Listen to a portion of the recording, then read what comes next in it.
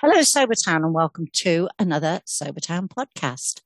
My name is Polly, and I welcome you aboard the Sober train that takes us into the wonderful world of sobriety.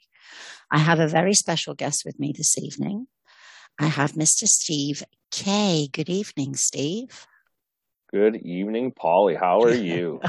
I'm very well, sir. We are going to chat about your journey to your almost 7 months. But before we do, I just need to give a shout out to the I Am Sober app, where all of us met, and such a beautiful community of love and support.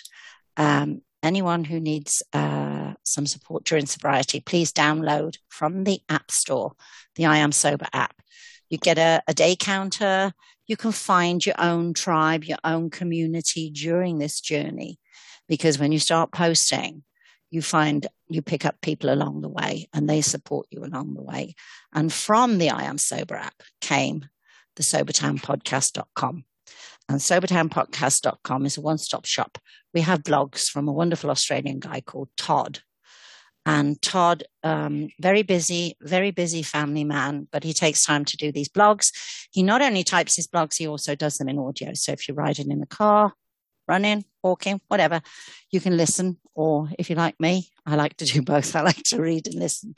Immersive. And that is my new word for sobriety, is you have to become immersive in your sobriety.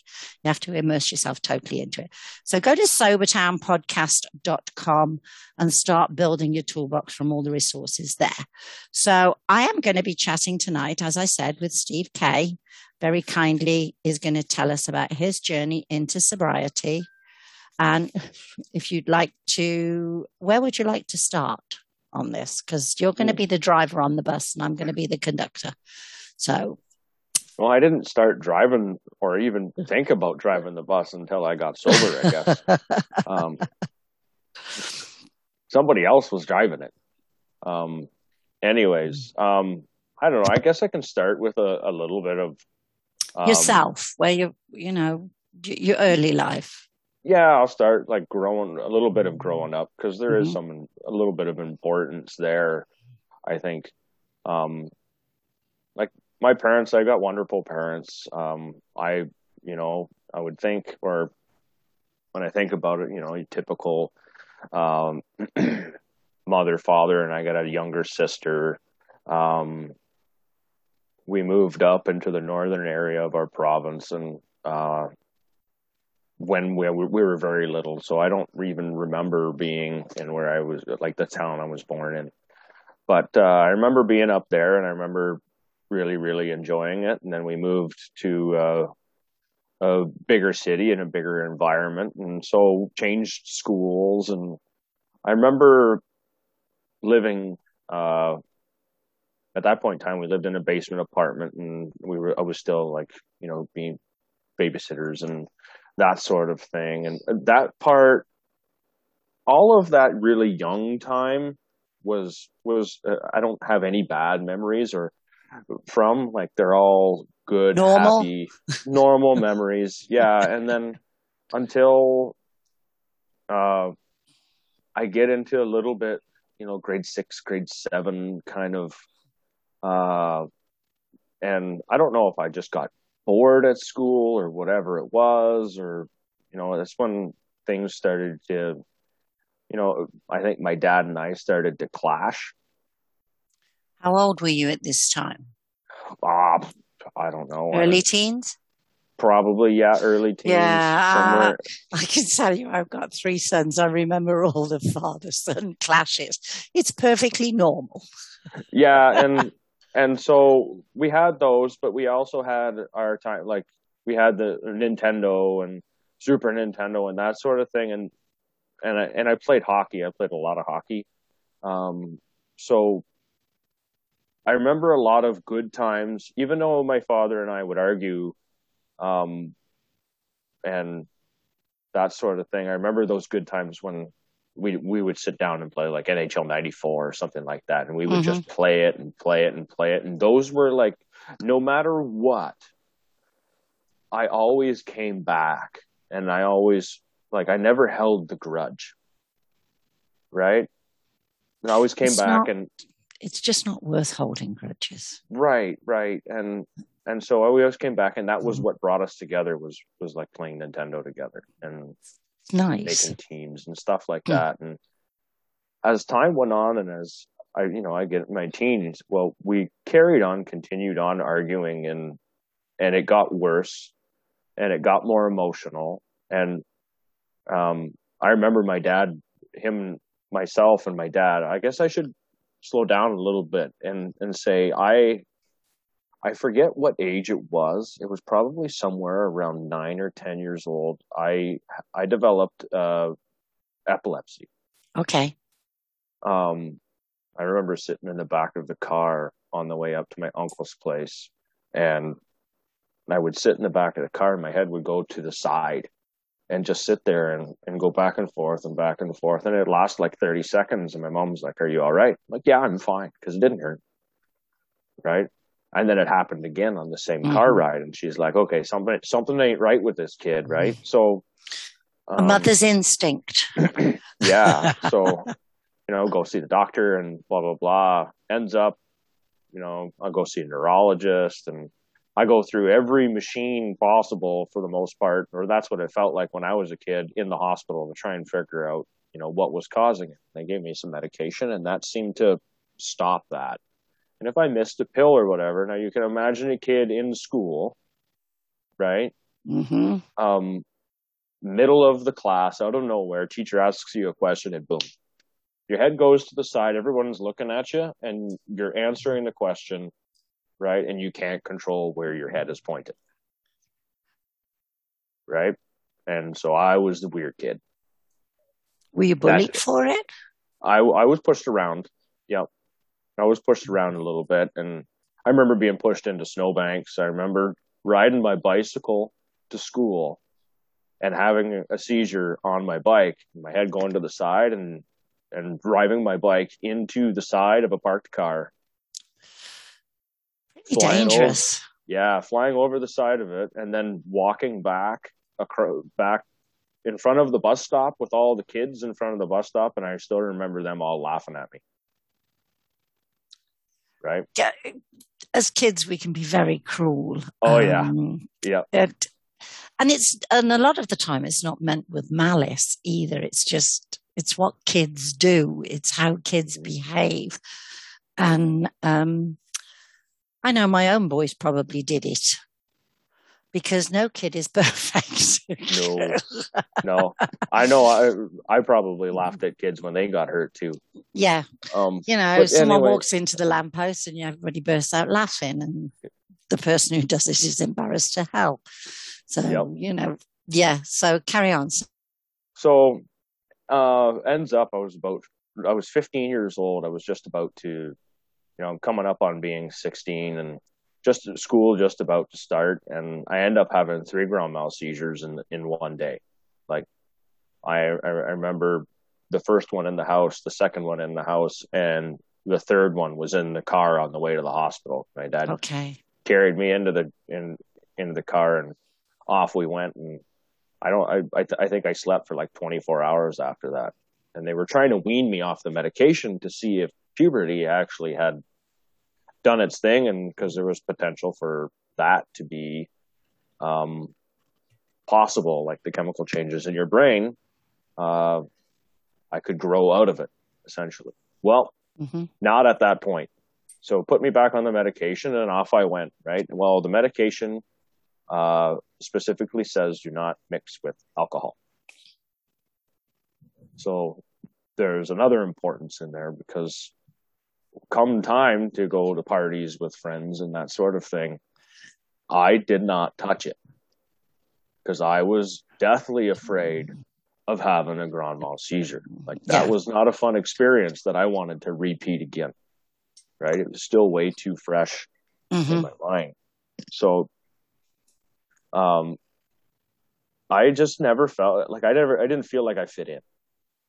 Right? I go to the parties and everybody else is doing their thing. And at that age, I didn't hang out with any crowd. I didn't have a crowd. I had changed schools a couple of times, and I always made friends easily, but they were just acquaintance friends, right? I'd say Mm-hmm. hi to this person and say hi to this person. And then it wasn't until, um,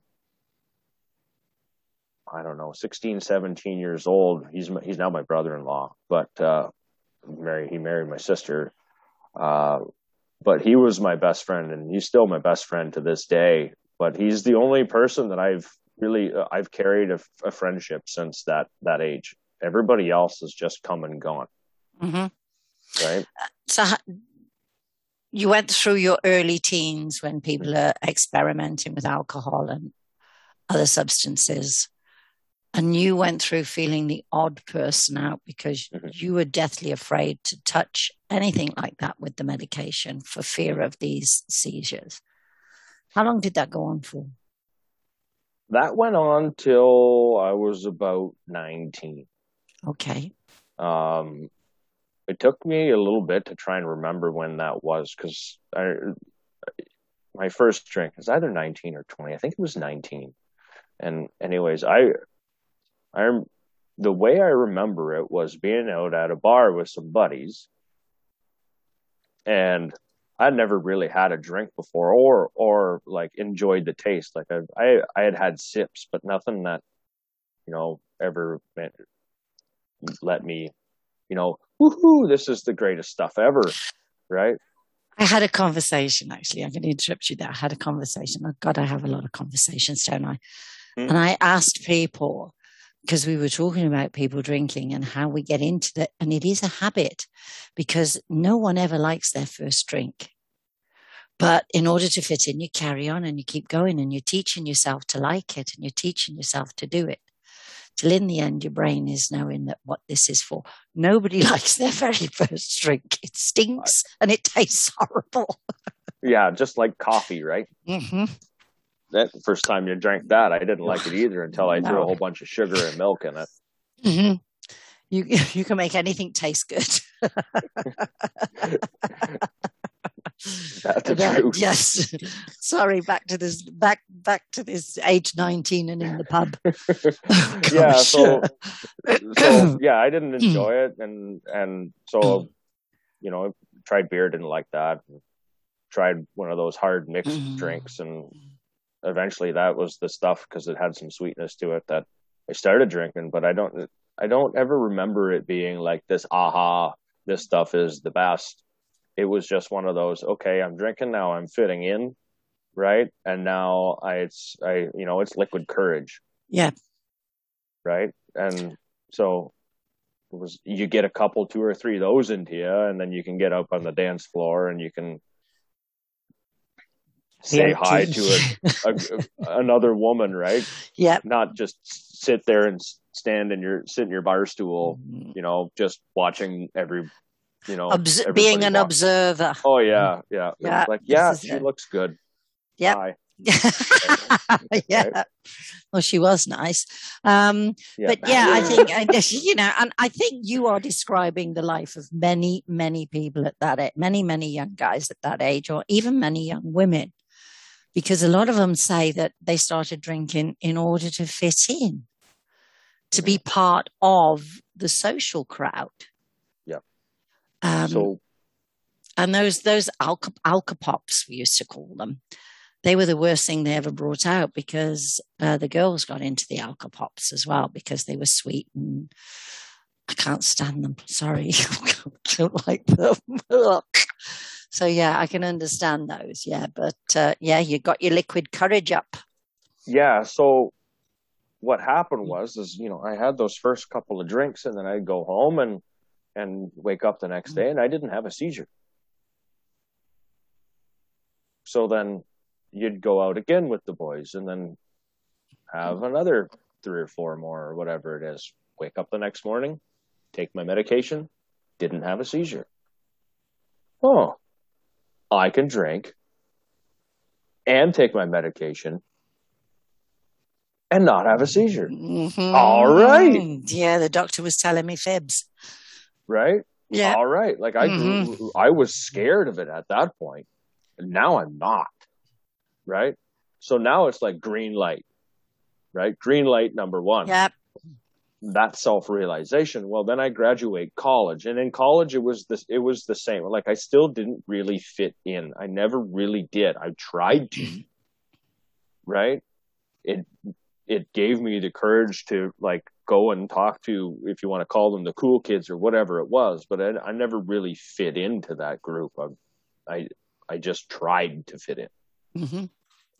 So college was much the same. I never really partied a whole lot or anything like that. Um, and then after I graduated college, I went straight to work. Like, I only had like 3 days off, and Mm-hmm. straight into work. So I moved out of the house at this point. My mother was always, so loving and so kind, and she always, like, Steve, did you take your medication? Steve, did you take your medication? All the time, like, constant, making sure that I took it. Well, once I moved out, it didn't take too long for me to just forget to take the medication. And then I would remember I forgot. So then I would take it. And then eventually I just stopped taking. I went one whole year without taking it and drinking, because I was shift work. So I would have 3 days on and 3 days off. Right. And No, then I no would work. seizures. No seizures, nothing. Okay. So I thought to myself, okay, I drank a whole bunch. I partied a whole bunch at this point in time. I had a lot of fun. Mm-hmm. And I thought to myself, maybe I should go and see my doctor. So I make an appointment to go see my family doctor, and I tell my family doctor, this is what's happening, right? I didn't say, like, I drink a whole lot or anything like that. I said, because I wasn't drinking a whole lot. It was just at parties and stuff like that, which at that age, Not consistently, just on the social scene. yes. Yeah, not like drinking by myself or anything like that. It was Mm-hmm. always with friends and Yeah. events and that sort of thing. Um, and then I said, I see my doctor, and my doctor says, like, I, uh, I said, I haven't taken any of my medication in a year. Is there anything I should do? He says, nope, just keep doing what you're doing. Okay, so Another green light. Boom, boom, boom, boom. right, Yeah, yeah. right. Party on. You see where that's starting to add up, right? Yep. Yeah. So yeah, another green light, Mm-hmm. and so off to the races, right? I stopped worrying about it whatsoever now, because the doctor told me It's all okay. I didn't have to. Yeah, that's it. If the doctor says it's okay, then it's okay. Yeah, for sure. Yeah. So then, now we're talking 24, 25 years old. I'm 20. I think I was 24 when I met my wife, my still now current wife. Mm-hmm. And then we go on, and we buy like, living in the same house and all that. After a couple of years, we got married, and I would call it late night. Is what I called it, which was the night before my first night shift. And I started inviting, like, a buddy over, and then we would play Xbox or whatever it is, and we would just drink. Both of us would just drink and stay up until 4 a.m, because I didn't have to work until later on the day next, right? Like, the day after, I could sleep the hangover off. I started looking forward to that. I'm like, ooh, next late night is in like 8 days, right? I started looking forward to that, and I started making sure I had beer for it. And I started, like, that was the thing. And then, I would plan ice fishing trips, and I would plan those, and those were all drinking events, right? Get-togethers at cottages. They were all drinking events that I got excited for, and I look back now, and that was part of the reason. Mm-hmm. Mm-hmm. And right? Yeah, and you were starting to build a routine.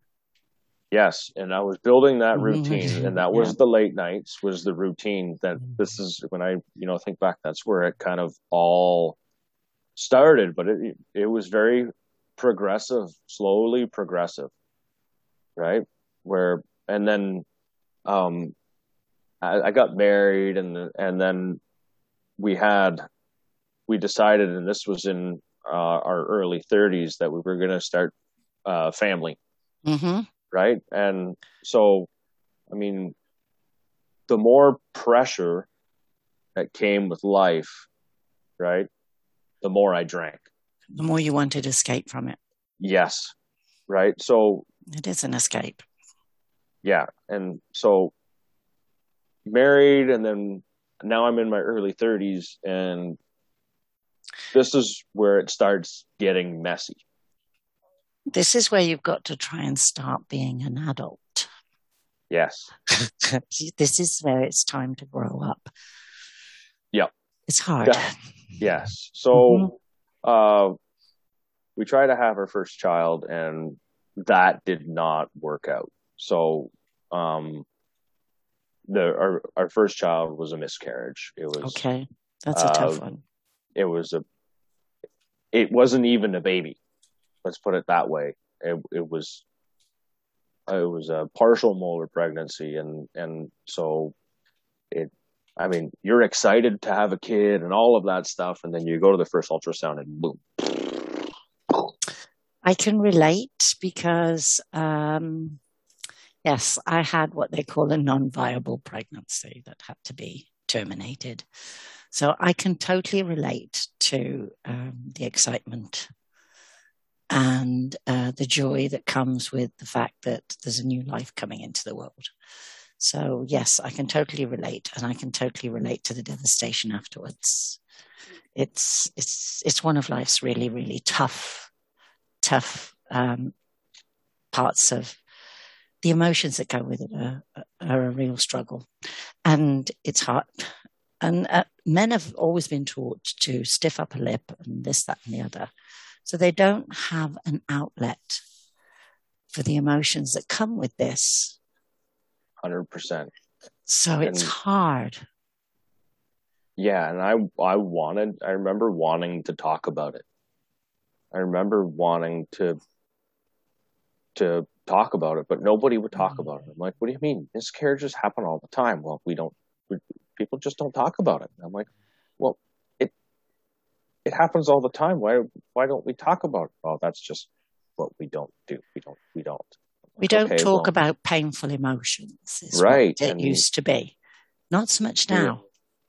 no, not now at all. Mm-mm-mm. That's a completely different story. We'll get Yeah, there. yeah. um, I think that's actually a generational thing as well, because the nature of the way people were brought up was you just didn't talk about it. You put it behind you and you got on with life. suck it But up, buttercup. yes, yeah, exactly.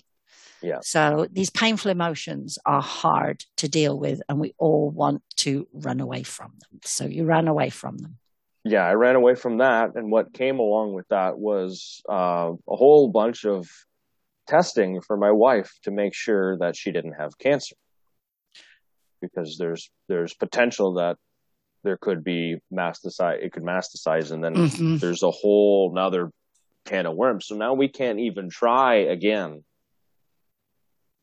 because we have to wait. We were told a year before we could even give it a try because of the potential for complications. Yes. Right.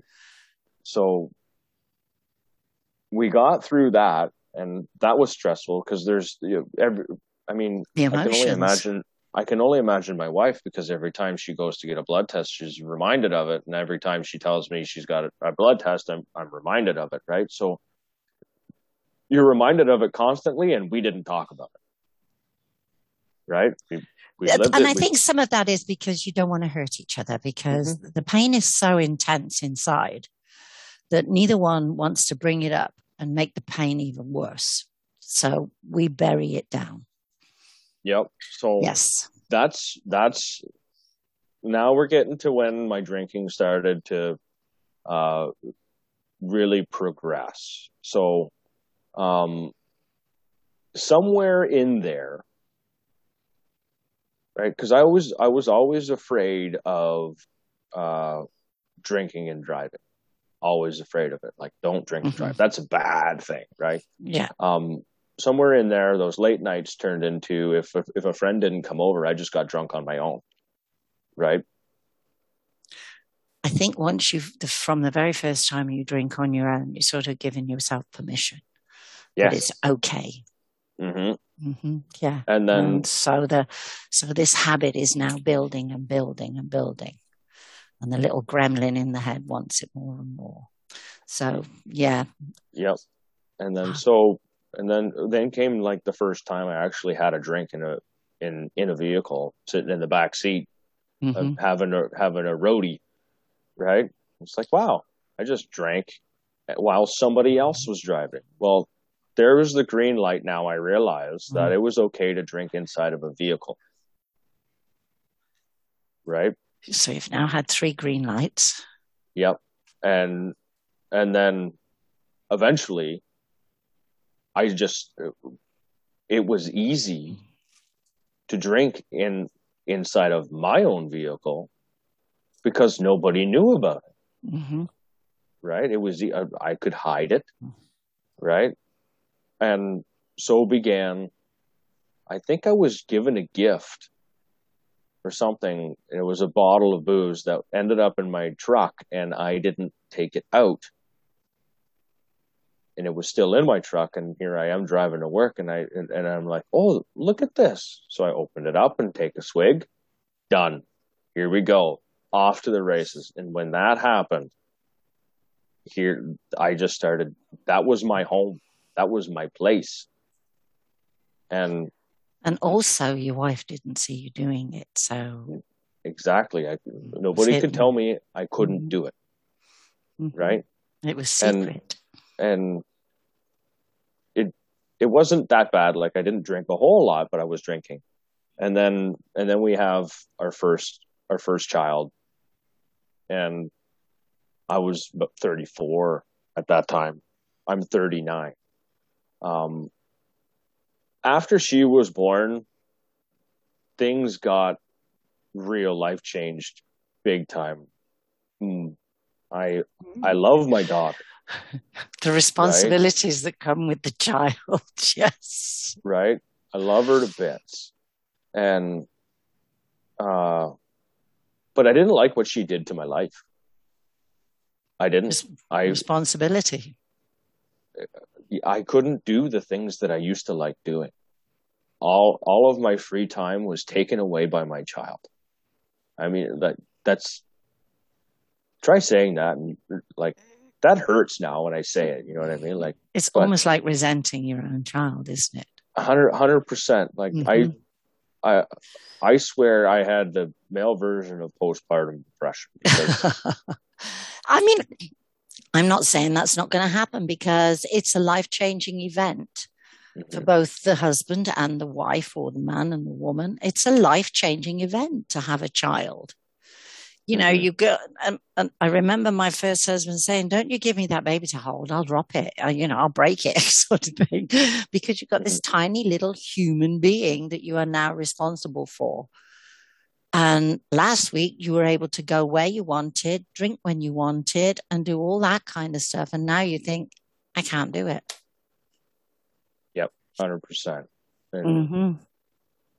And I started drinking a lot more. Like, a lot more.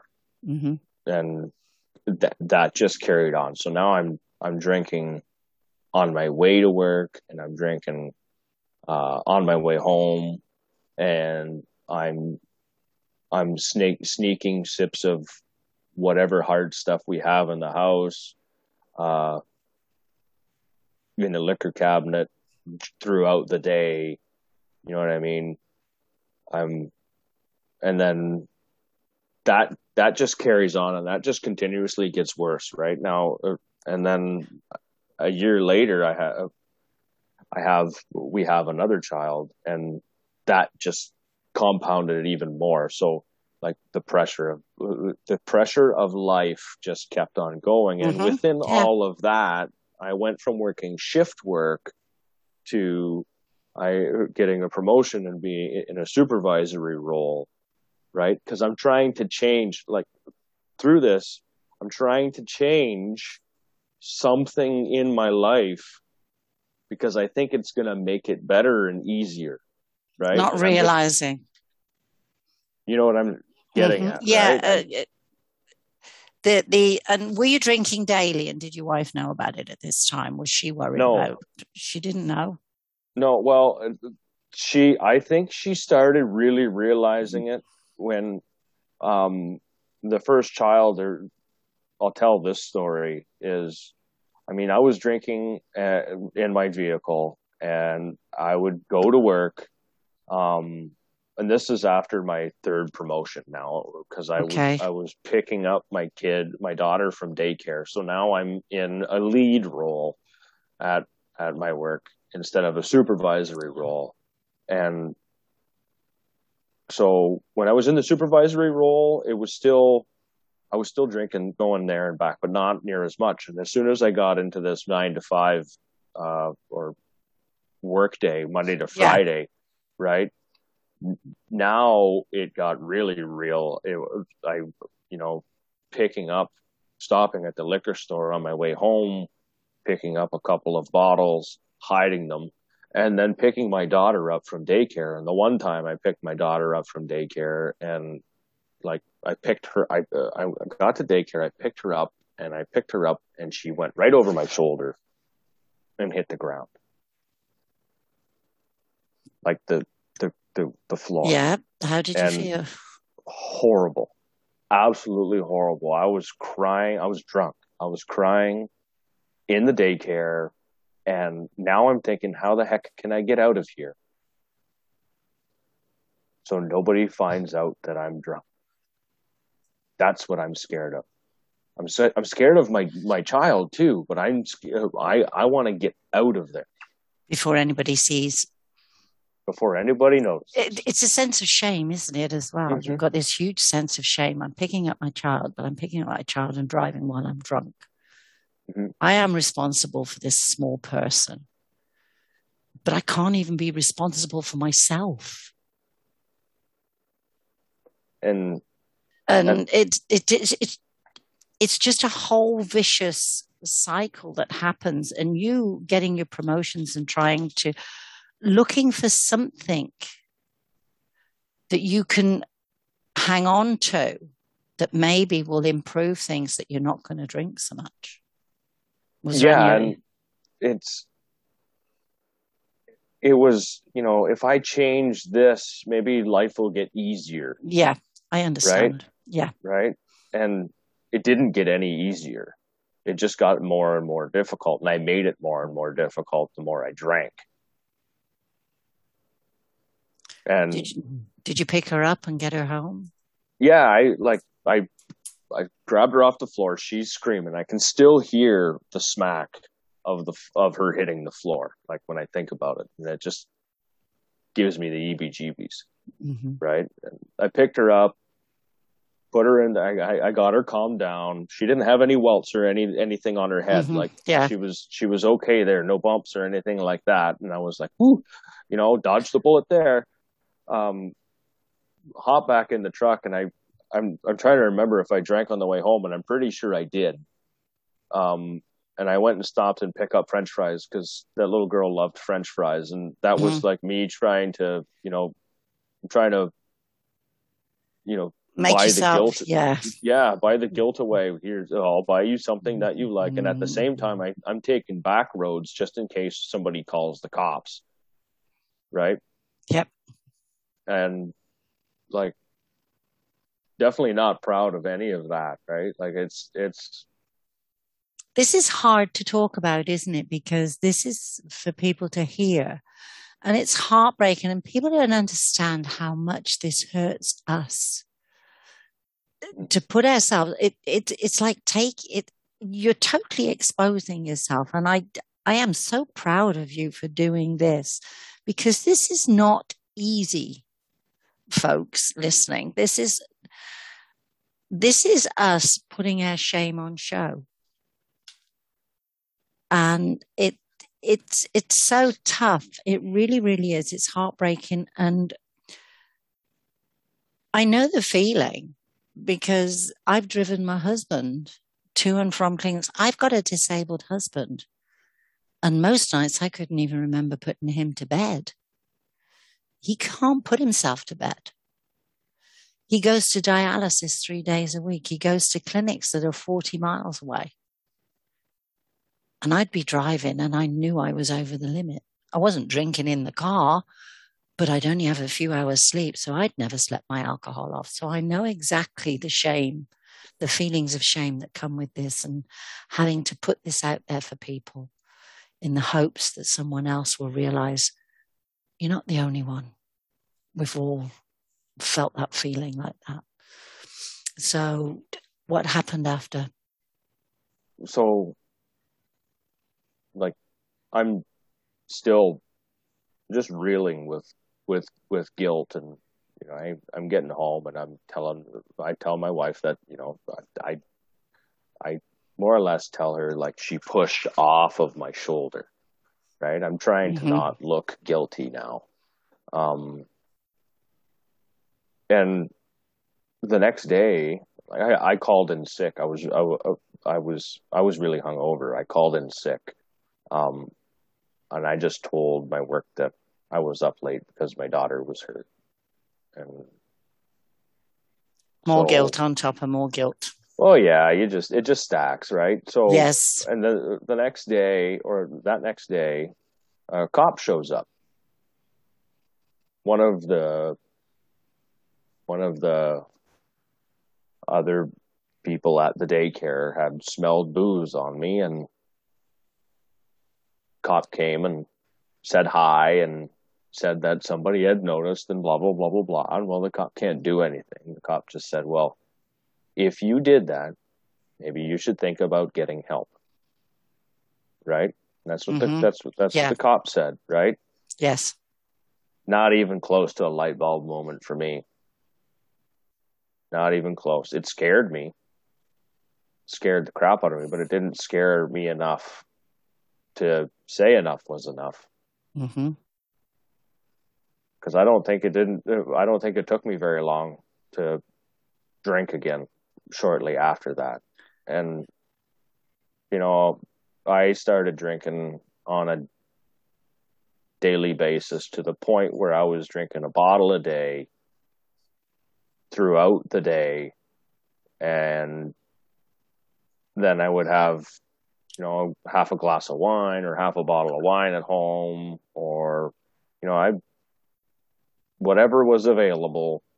I'd bring a bottle of wine up for supper, and, my wife would turn around and say, like, we had wine already 4 times this week. We don't need another bottle. And I was like, you make up the next excuse, right? Yeah. Oh, I thought it would go well with, the pasta. Yeah. And then, so, I mean, it really got to the point where, like, I was anxious. I was blaming everybody else. Stress, the stress, trying to pay the bills, the mortgage is coming in. Well, so-and-so I had an argument with, so I need to go and relax. And the book of excuses is endless, endless. And by this time, you're doing exactly what a lot of us have said. We never get sober. All we're doing each day is topping up. It's like keeping your tank half full all the time. That's all you're doing. You're just topping yourself up every day. And you never really get sober. No, and like that whole time I'm becoming less and less emotionally available, and you're just going through the motions. You're doing what I was doing what I had to do, and that was it. How was your relationship with your 2 little girls? I wasn't a good dad. I changed diapers, and I tried what I thought was the best. I think I had a good relationship with them, but I wasn't emotionally available for them either, right? Could you go running around the block with them, or I would. I dragged my butt around, and it was difficult. It was a lot of work. It was slog. Yeah, and then I'd have a nap in the middle of the day when they were napping, right? And that was like drinking nap is what it was. It Yeah, had nothing to do with, it was opportunity to try and sleep some of it off and do nothing around the house. Compared to now, ain't no hmm. napping now. No. What got you to the point of, I can't do this anymore? So I got to the point where every morning I want to share this because it's just disgusting, right? Where we get to, and Yeah. and I'm disgusted by it. Absolutely, I'm disgusted by a lot of the things that I did. But I would wake up in the morning. We ended up separating beds.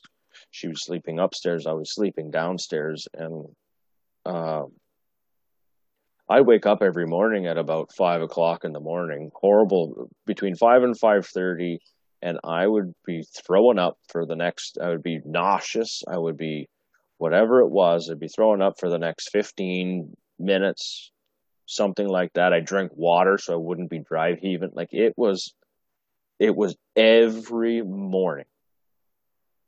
Toilet becomes your best friend.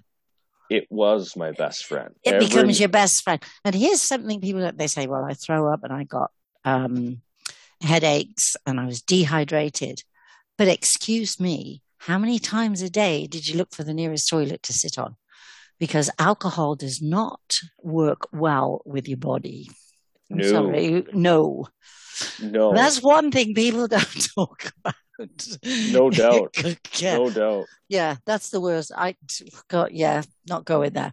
And so every morning you would wake up and you'd be violently ill. Yeah, to the most part. And then I'd have a shower and slap myself awake a little bit and go upstairs, grab my coffee, try and scoot past everybody, give, give the hugs and say have a good day, and then get out to the truck and then instant replay all over again. Bottle in the Monday, truck.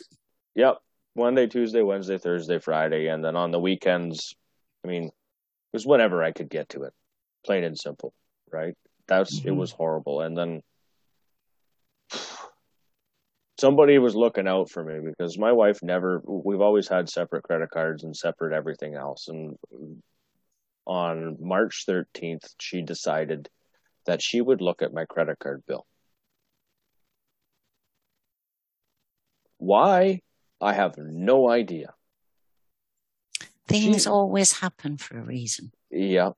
Mm-hmm. And, and by this time I was getting like, I was an employee for a long time and I wasn't a good employee. I wasn't even a partner. Did you have good relationships at work, even though you were drinking a lot? I Or did you not I no, my do the minimum? reviews, yeah, I mean, and my reviews went to the point like people were calling me abrasive, right? Mm-hmm. The only way I could, I would try and win every argument and control every situation I possibly could, and all of Yeah, that's because the alcohol has taken control of everything else. You try and mhm, grasp control back somewhere, right, but it's an illusion. 100%, It's an exact. illusion. So wife finds the credit card. Wife finds credit card bill, and she actually found it in the afternoon. God bless her heart, her sister was over, and she stayed calm all afternoon. She waited for the kids to get to bed, and then she just says, "Steve, I want to talk to you." And then we she's like, "Can you explain this?" She shows me the credit card bill, and I had times before this event where I'm bottled so much stuff up that like I would just burst out crying. I'd just be this puddle on the floor. Like just all of that emotion and everything just come out. And then I'm blaming everything else outside of the house because on what mainly work. This is why I'm so upset and blah blah blah blah blah. And on the tip of my tongue, I'm just screaming for help. Help me stop. I just could never say the words. Well, that night on the 13th, after she showed me that, I couldn't make up a story. You didn't want to. You'd reached the point where you didn't want to. I was done. I couldn't make up a story. I didn't want to make up a story. Some extravagant excuse as to why I had gone to the liquor store that many times in a month. Mm-hmm. And bless her heart, as upset as she was, she still she didn't ask me to leave the house. Of course she's upset. I've just been lying to her for half of our marriage. I think it wouldn't, this is only me talking. Yeah, it would be the lies. The lies would be bad, but it would be losing you personally. I think that would be the biggest hurt. Losing the man that she was married to, and watching him slowly move away. That's the sort of disconnection, watching him disconnect from her and the children. Mm-hmm. That I'm not a psychologist. I don't even pretend to be. I'm just speaking as a woman. And I think that would be the biggest hurt, that you'd bottled it all up. You'd got yourself to this point and you couldn't, she would be hurt that you couldn't come to her and talk to her about it. For sure. I was scared to hurt her. Mm-hmm. I was scared to, like, hon, I have a problem, right? Like, what is she going to think? I didn't want to do that to her, but yet here I am doing that to her. Mm. You know what I mean? But so that day happened, and so she got to watch the man that she married just kind of disintegrate over, 6 years anyways. Mm-hmm. Just slowly disappear. Leave. Yeah, mm-hmm. Just check right out and mm-hmm. Mentally leave, but not physically leave. Right, yeah. Mm-hmm. Yeah, it's a hard one. And so the next day, or like that night I poured everything out that I still had in the truck, because she asked me if I did. I stopped lying, right? Do you have anything in the truck? Yes, I do. Okay, go and dump those out. Well, of course, when I'm going to go out to the truck, I had to make an extra trip. I went and dumped one bottle out, and I took as big of a drink from that bottle as I could. And then when I went to go get the second one, when I could have made only one trip, I made two, and I opened it and took a drink out of it before I dumped it down the sink. Mm-hmm. Like I still couldn't help myself. It's this feeling of helplessness over alcohol. The times you stand in front of the mirror after having told yourself, I'm not going to do this again. And you stand there and you look at yourself and you think, why? Mm-hmm. Why? It's just this huge question. Why? Why does this totally defeat me? Why does this one thing just totally defeat me? Mm-hmm. It's heartbreaking what we put ourselves through. But when you did that, I know you took a couple of swigs before dumping it, but once it was gone and once it was out in the open, did you start to get a feeling of relief that it was, that the lid had come off it and everything was coming out? Yeah, it was like the next day, like I was done. I had said it. I hadn't mm-hmm. said that I'm an alcoholic. I had said, I have a problem, right? Yeah. I admitted that I had a problem, and I said that I would go and get help, right? So the next day I stayed home, and I went to figure out how I was going to get help, and that's that's when I started going to AA. Mm-hmm. I went to my first AA meeting that night, right? I sent them an email that said it's my time to put down the bottle. That was the title of the email Yeah. that I wrote. And so I went to my first meeting, and then I went to another one on the Wednesday, and then by and then one on the Thursday. This is my first week sober now, and like I felt horrible all week, right? I think that's a pretty common Yeah. thing too, right? And But you so did you act during that first week? I mean, I always think the first 2 weeks are the worst. And one of my friends said it was the most painful time she'd ever been through. She'd never gone through anything so painful as the first couple of weeks of coming off alcohol. oh, it was Brutal. it was horrible. Like there was no feeling good in there at all, right? Mm-mm. With all of the symptoms that came along with that. And I still went to work. I don't know how I did it, but I still went to work.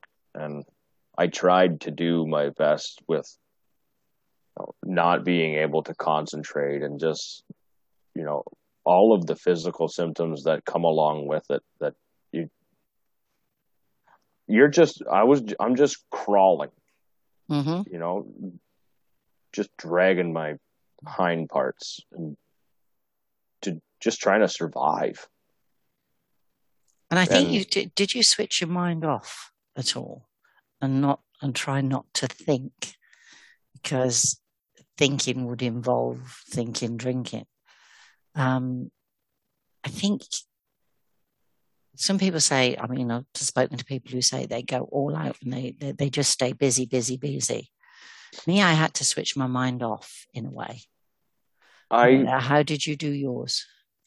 I yeah, I think if you had to describe it was I didn't want to think about anything, Mm-hmm. right? Like the Yep. first thing I heard was one day at a time and keep coming back, and that's like that was it. I'm like I don't know what else to do. I don't know what to do with myself. I feel horrible. All I want to do is sleep, right? And not like I like get me away from human contact. Try and get me some distance between this. Right? And like we're in a pandemic as it is, so Mm-hmm. we're already in lockdown, and that's still Mm-hmm. not helping because I'm going to work and everything else. But you In know, a way, that's a good thing because it kept you occupied. In some ways, so many people struggled in lockdown because they were stuck in the house, and mm-hmm. having to keep yourself occupied. So you still had your work. And if I remember rightly, one of your posts, your wife gave up alcohol with you. She was a normie, though, isn't she? I will say we'll put Yeah, this out there.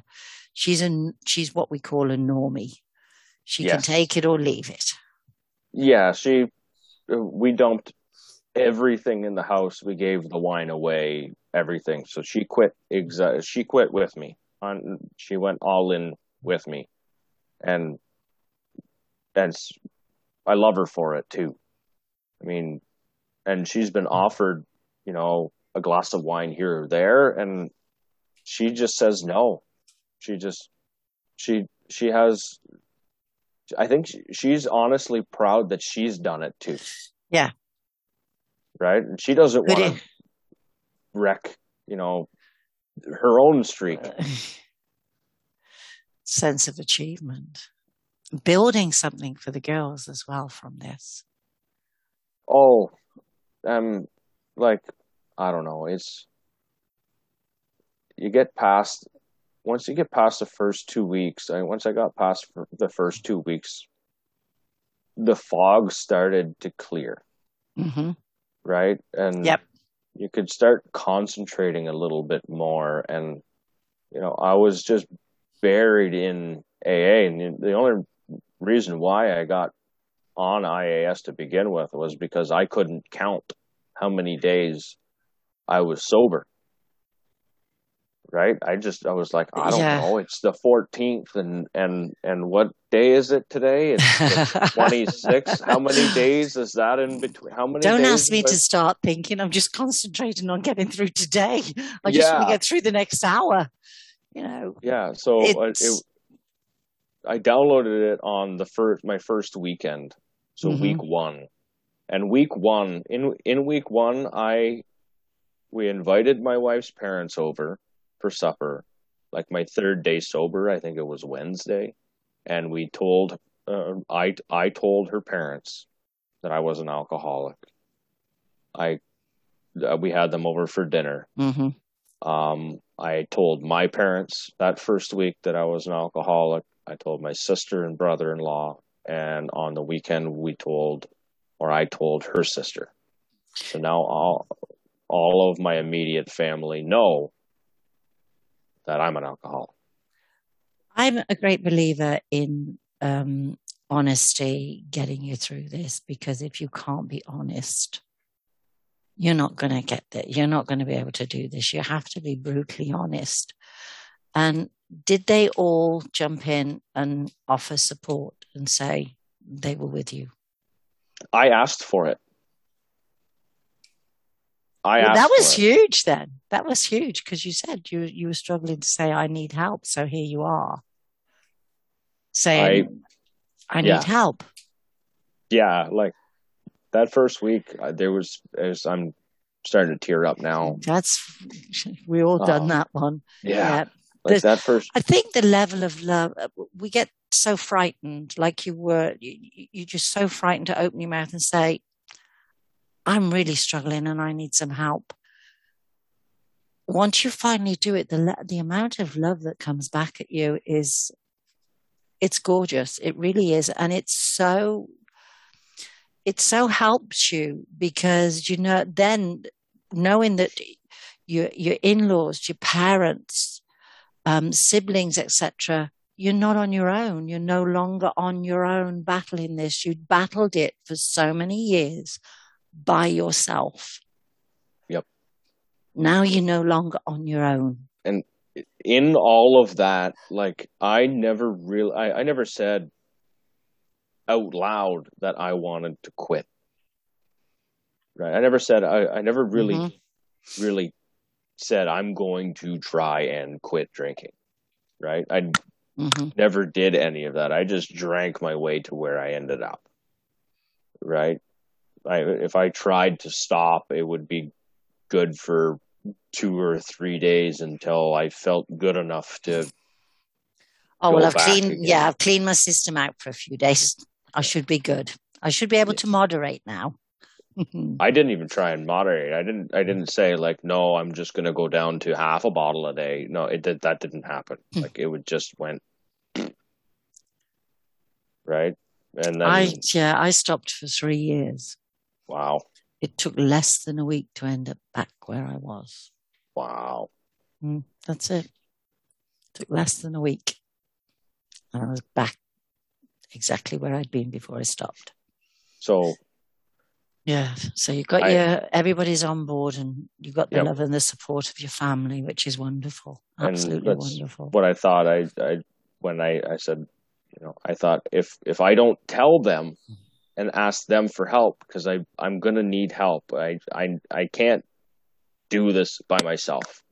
It's not gonna work, right? I couldn't say Mm-hmm. no to it to begin with, right?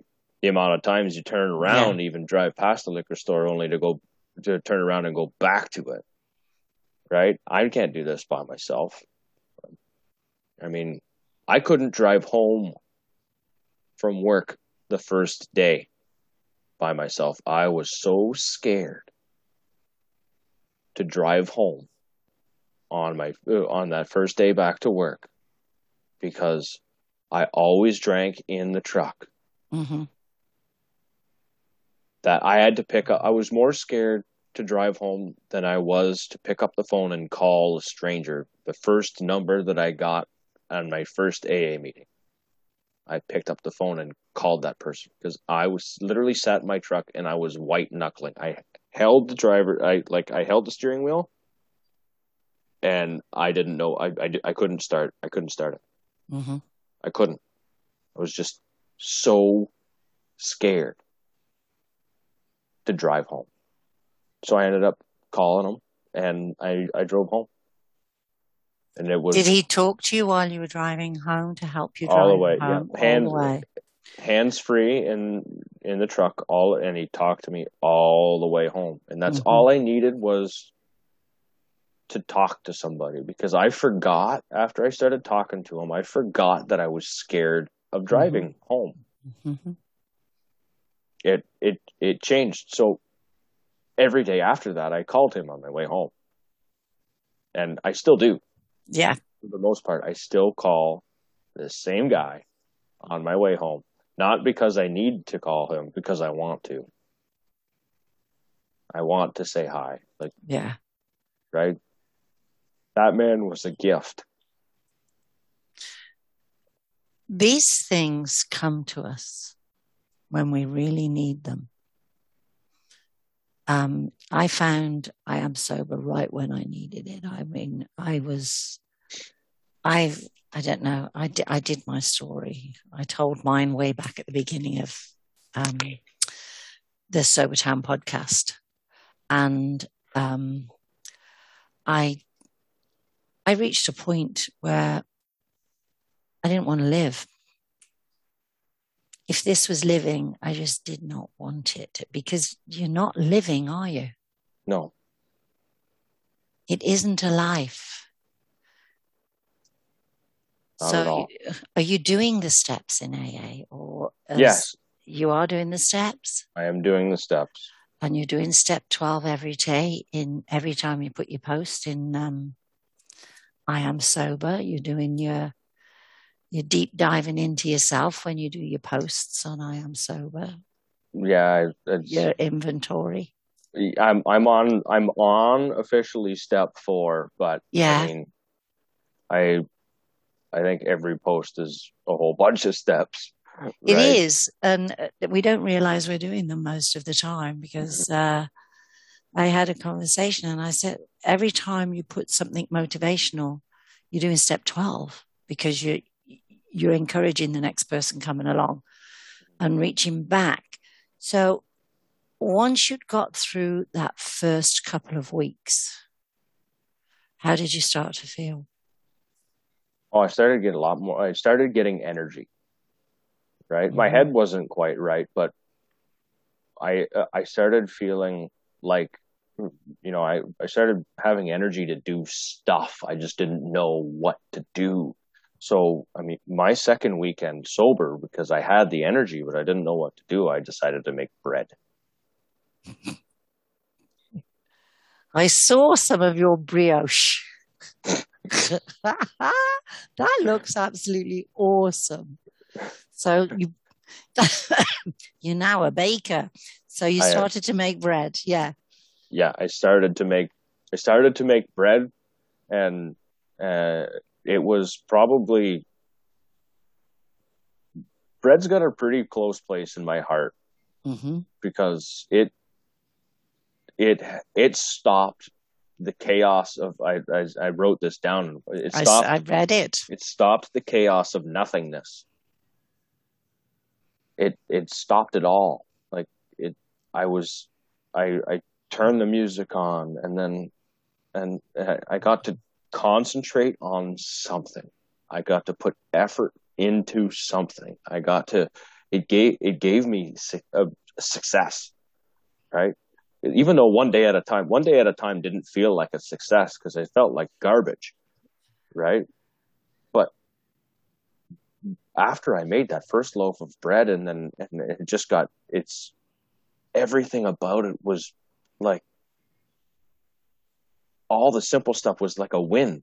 I won. I cleaned the counter, right? I won. The bread rose.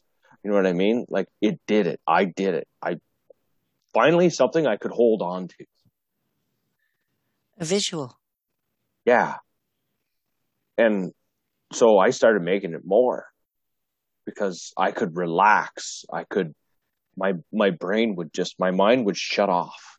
completely. And I finally could give back to the house. Like I wasn't doing anything. I was going to meetings, I was going to work, and you know, I think you have to at the beginning mhm, because you have to, as they say, you have to be extremely selfish with your sobriety.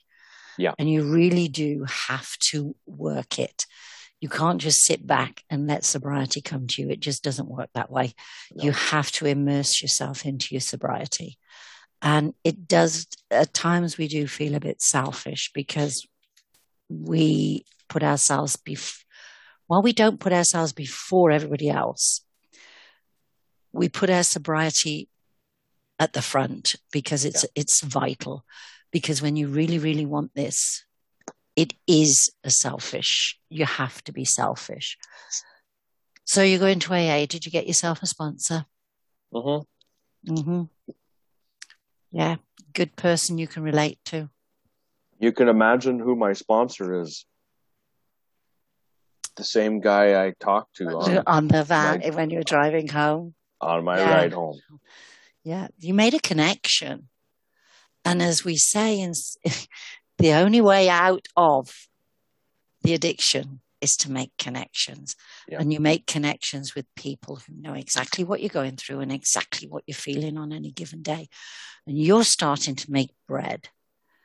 And like it sounds like you making your bread is similar to me going on my walks in the morning for that hour. Earphones go in and there's me outside and nobody else. And that's where I put that's where I organize my mind.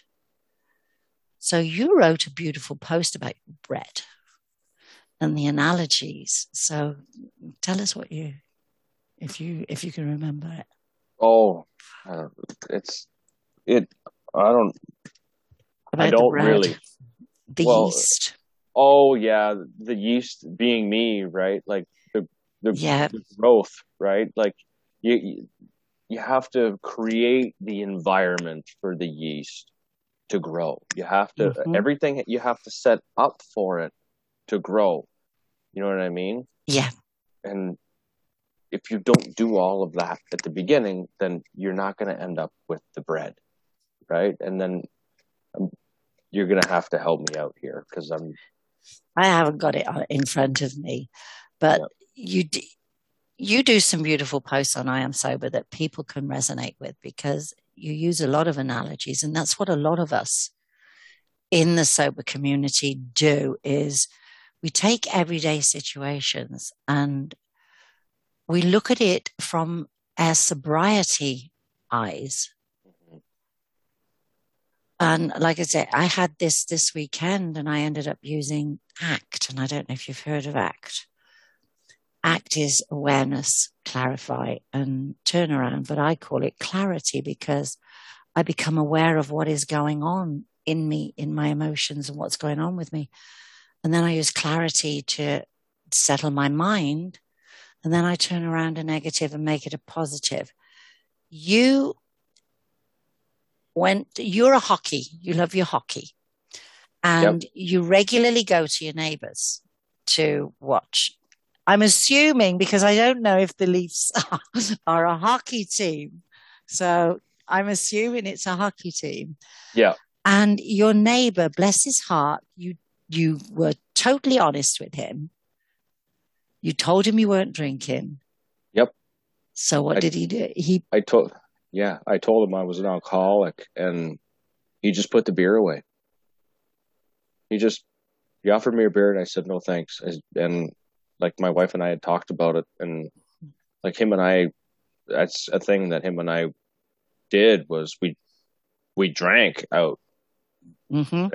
and I missed one weekend, one hockey, and I was like, no, I didn't feel good. I wasn't ready to even go and see anybody at that point in time, but I wanted to get out of the house. And my wife, bless her heart too, was like, you should go. You should go. Like go. And I was like, I think I'm gonna tell him, right? And so yeah, I told him, and because he offered me a beer, and I told him, and he just put both beers away. He didn't even have one. And then we just every weekend after that, he just kept on inviting me back. You coming over to watch the game? Yep. You coming over to watch the game? Yep. And I'd bring my soda water or whatever it is, offer me pop, you name it. Like, and I just felt he just made me feel like I was okay. You know what I mean? And I think the more you do it, the more it feels normal to you. It's, Yeah. you don't have to drink, is what No. we reach. And you now love your mornings because you're no longer puking. No doubt. Yes. Yep. You are connecting so much with the little girls. Yep. Um, the bicycle, I loved reading about the bicycle. Yeah, Easter morning. yeah. So my first daughter, I go and drop something off at my neighbor's house, and he had bought his kids new bicycles, so he gave his daughter's bicycle to my daughter, and she didn't have a bike really that was quite big enough. She like the training wheel's fine, but once something she grew like a bad weed over the They winter. do.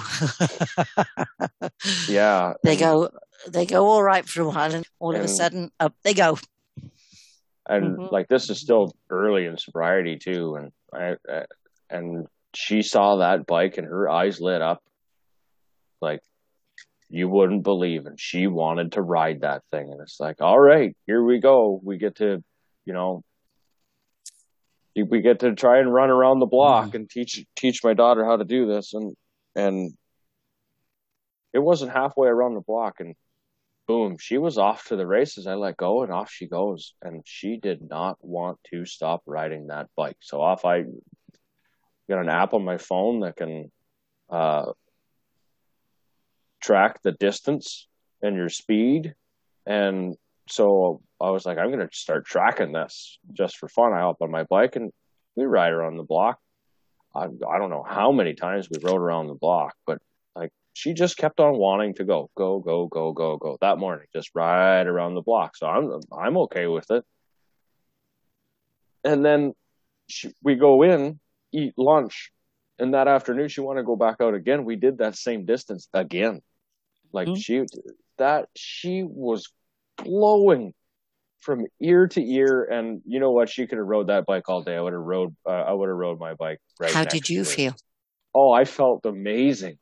Like just like a dad. I got to be there. You were a dad that day. Yeah. That gave her a beautiful Easter memory. She's going to remember that one. And that gave me a beautiful Easter memory. Yeah, this is it. This is what you're doing now, because recently, less than a week ago, is it a week or is it a week and a half? I can't remember now. I'm old. I keep calling it the Magnificent Seven. Oh yeah, the Magnificent Seven, because here we go with connections. You've made some beautiful connections in the I Am Sober community. Mm-hmm. You've started hosting Zooms. You are giving so much to the community itself, the I Am Sober community. You connect. You look after people. You are giving back big time in this community.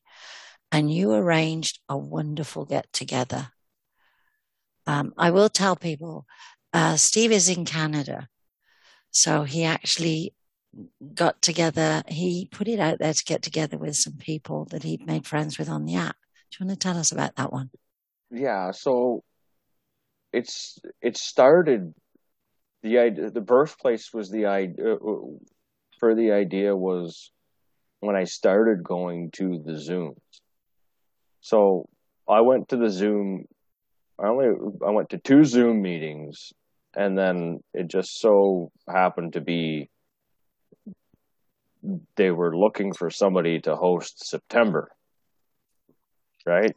Mm-hmm. And I kind of had this, like, my gut was telling me that Steve, you should do this, right? My heart was telling me to do it. My head was arguing. And was it going to be out of your comfort zone? Were you about Yes. to step out of your comfort zone? Yeah. And there I am Mm-hmm. standing right on the edge of that comfort zone. And I didn't want to turn away. Like I didn't. The more I thought about it, the more I just said, just do it. Just, just, you can do it. Like, just do it. Give it a try. Right. So I threw my name in the ring and I said, okay, I'll give it a try. Right. Mm-hmm. So, and I realized, and this is when I, paying more attention, how many people were actually in Ontario that we didn't live that far apart. Mm-hmm. And I thought, like, there's 9 or 10 of us that could easily meet up. Well, wouldn't that be cool? So, make more connections and that sort of thing, and run the idea past a couple of people that are in the area. Like, would you go? Yes. Would you go? Yes, absolutely. Like resounding yeses, Mm-hmm. right? All right, I'm going to try and pick a place in between here and there. Here, like kind of in the middle of where everybody was geographically, and that's where we're going to go. And so I was like, yeah, I'll plan the meet. I wanted to plan it before the weather got bad, and so that was the birthplace of it, because there was enough of us on the Zoom meetings from Ontario that really made me think of the idea. And I have so much fun. I started having so much fun hosting the Zoom meetings. By I think it was like that by the second week of September, I was like, yeah, I'm pulling the trigger on this. Mm-hmm. I'm gonna pull the trigger on this. And so yeah, I did. And we ended up having 7 people join us, and that was just the most awesome day. It was so awesome. I think it's just so nice to be physically present with some Hmm. of the people that have been there with you, supported you, you've supported them. You know, when you've had a bad day, they've come on and they've motivated you. When they have a bad day, you go and you motivate them. This is what we say about finding your tribe. You do find your tribe. Hmm. And the Zooms are so good for this. And you're still doing your baking. You're still making your bread. I made a special treat for the people that I did meet. Mm-hmm. I made salted maple brioche. Ooh, very, very nice. I Yeah, actually have, there's a girl at my husband's clinic, and her husband is Canadian. And I actually made it's a Canadian cheesecake for him for Canada Day. God, I can't remember what it was called now. It was a few years ago. So I did make him a special cheesecake as best I could. I think it's, delicious. yeah, I do. I make cheesecakes. But no, how are you feeling in your sobriety? How would you say that you are feeling in your sobriety now? You're coming up on 7 months. I I have no desire to drink alcohol whatsoever. Like I feel like I just need to, I don't know, what do you want to call it? Confidence. I'm confident that I'm in the right place and I'm doing the right things. I'm putting in the work. I'm doing everything I need to do for To stay myself. sober. Yeah, to stay sober. And like I love, like I said, I love the Zoom meetings. I have a blast. Like I do. It's like I wake up, it's Christmas morning on Tuesdays, right? Yeah. and everybody seems to be enjoying it too. So that just makes me want to do it more. You had 40 people at this week's Zoom meeting. That was huge. And I think, like we say, the connections and we post and people post back and respond, but to actually see the person in person, sort of thing, and put a face to the name that's responding to you, I think that makes it so much more special. I love it. I absolutely love it. I don't get to too many Zoom meetings. Like I said to you, the Tuesday one, that wakes me up. It takes me ages to wind down because I get all fired up because it's just such a wonderful social event. And I think talking with people that totally understand us, because a lot of people who are not alcohol dependent, they don't understand what this is about, and because they don't struggle with having to monitor their drinks. And I've reached a point now where I have a fear of ever drinking again. I don't have the fear of never drinking. I have a fear of ever drinking again. 100%. That's where I'm at. I have a healthy fear of what would happen if I picked up the first drink. I had a conversation with somebody about that. We said the same thing, right? Yeah. Like I don't want to meet that man again. That man back there. I'll tell you, I don't think I can point to anything in my life where I have put so much effort than into my sobriety. Because, as they say in AA, it works if you work it. Mm-hmm. So work it because you're worth it. And it's so true. We're worth it. We're worth a good life. We're worth a happy life. You've got a wife that is worth a good husband and girls that are worth a good dad. So it's there. Yeah, I get to be a dad again. And and I ride bicycles. And I get to be a husband and I get to be a husband again. Right? And one of the things that happens when in this, and I always say that it takes a long time to build the trust back up again because some of the trust gets broken. But when a couple are strong, the foundation of the marriage, etc., or the relationship, to me, if it's strong, you can work your way through it.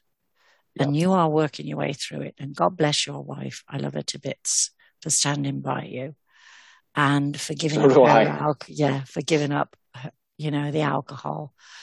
I understand the emotions that go with this. You are a beautiful man and you're a good dad and you're a good husband. And I thank you for coming here and talking to me. We will have a catch up very, very soon and we will carry on our conversation because I have so enjoyed it. Oh, me too. I now count you as a friend.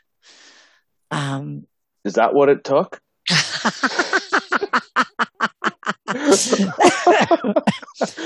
I count you as a friend. I mean, I have so many virtual friends now and I absolutely love it. And one of these days, maybe I'll get to meet some of these people in person.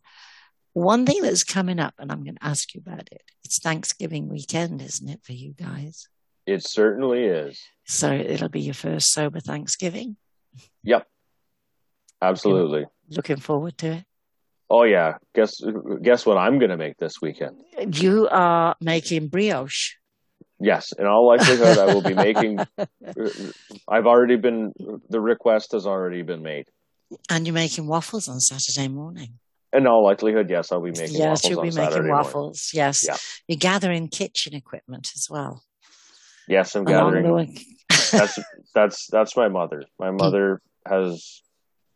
When I first started making bread, my mom, I was just kneading the dough by hand. I was doing everything by hand. And which was probably pretty good because you get to really feel the consistency of it all, Mm-hmm. and I love making bread.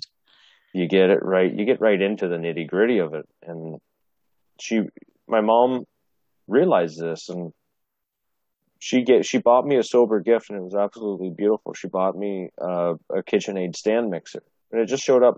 She bought it on Amazon, and it just showed up at my front door. Like, here you go, son. Like, that's love. That's love. She's proud of you.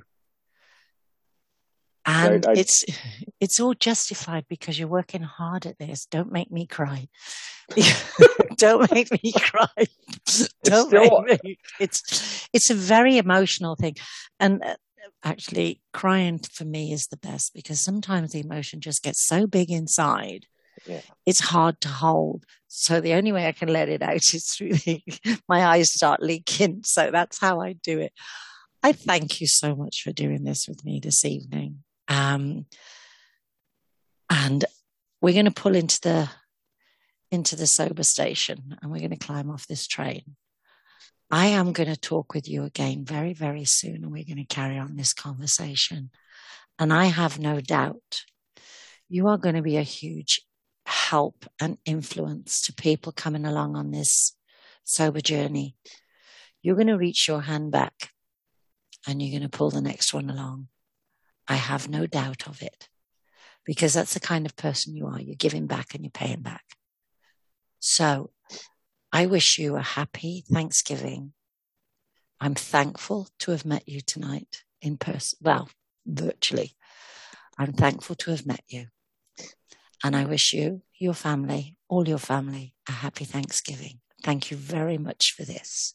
Thank you so much too, Polly. This was an awesome experience. It is. I love doing this. So thank you and good evening. Good evening to you too.